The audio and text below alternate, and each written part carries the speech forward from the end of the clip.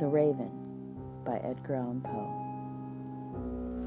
Once upon a midnight dreary, while I pondered weak and weary over many a quaint and curious volume of forgotten lore, while I nodded nearly napping, suddenly there came a tapping, as of someone gently rapping at my chamber door.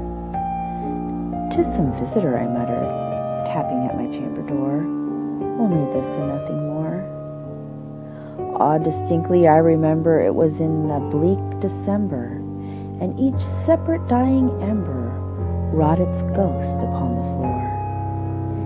Eagerly I wished the morrow, vainly I had sought to borrow from my books surcease of sorrow for the lost Lenore, for the rare and radiant maiden whom the angels name Lenore, nameless here forevermore.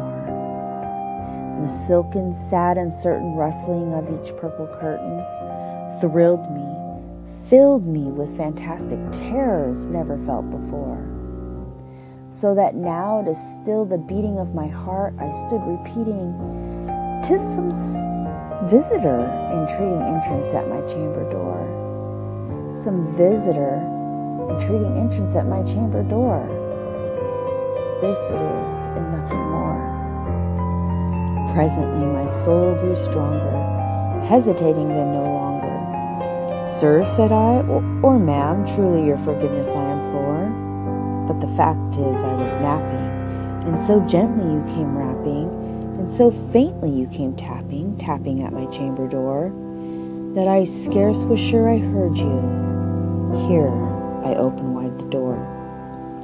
Darkness there, and nothing more. Deep into that darkness peering, long I stood there, wondering, fearing, doubting, dreaming dreams no mortal ever dared to dream before.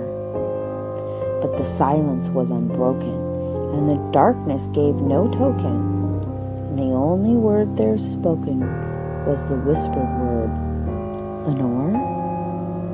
This I whispered, and an echo murmured back the word, "Lenore," merely this, and nothing more. Back into the chamber turning, all my soul within me burning. Soon again I heard a tapping somewhat louder than before. "Surely," said I, "surely that's someone at my window lattice. Let me see then what thereat is, and this mystery explore. Let my heart be still a moment, and this mystery explore. 'Tis the wind, and nothing more." Open here I flung the shutter, when with many a flirt and flutter, in there stepped a stately raven of the stately days of yore. Not the least obeisance made he, not a minute stopped or stayed he, but with mien of lord or lady, perched above my chamber door, perched upon a bust of Pallas just above my chamber door, perched and sat, and nothing more.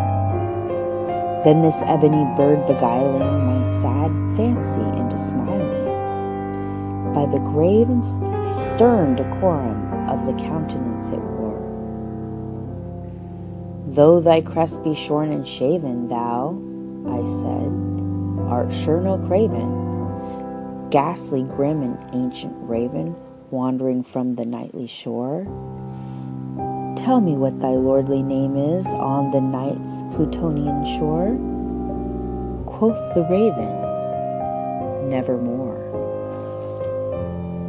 Much I marveled this ungainly fowl to hear discourse so plainly, though its answered little meanly, little relevancy bore, for we cannot help agreeing that no living human being ever yet was blessed with seeing bird above his chamber door, bird or beast upon the sculpted bust above his chamber door, with such a name as Nevermore.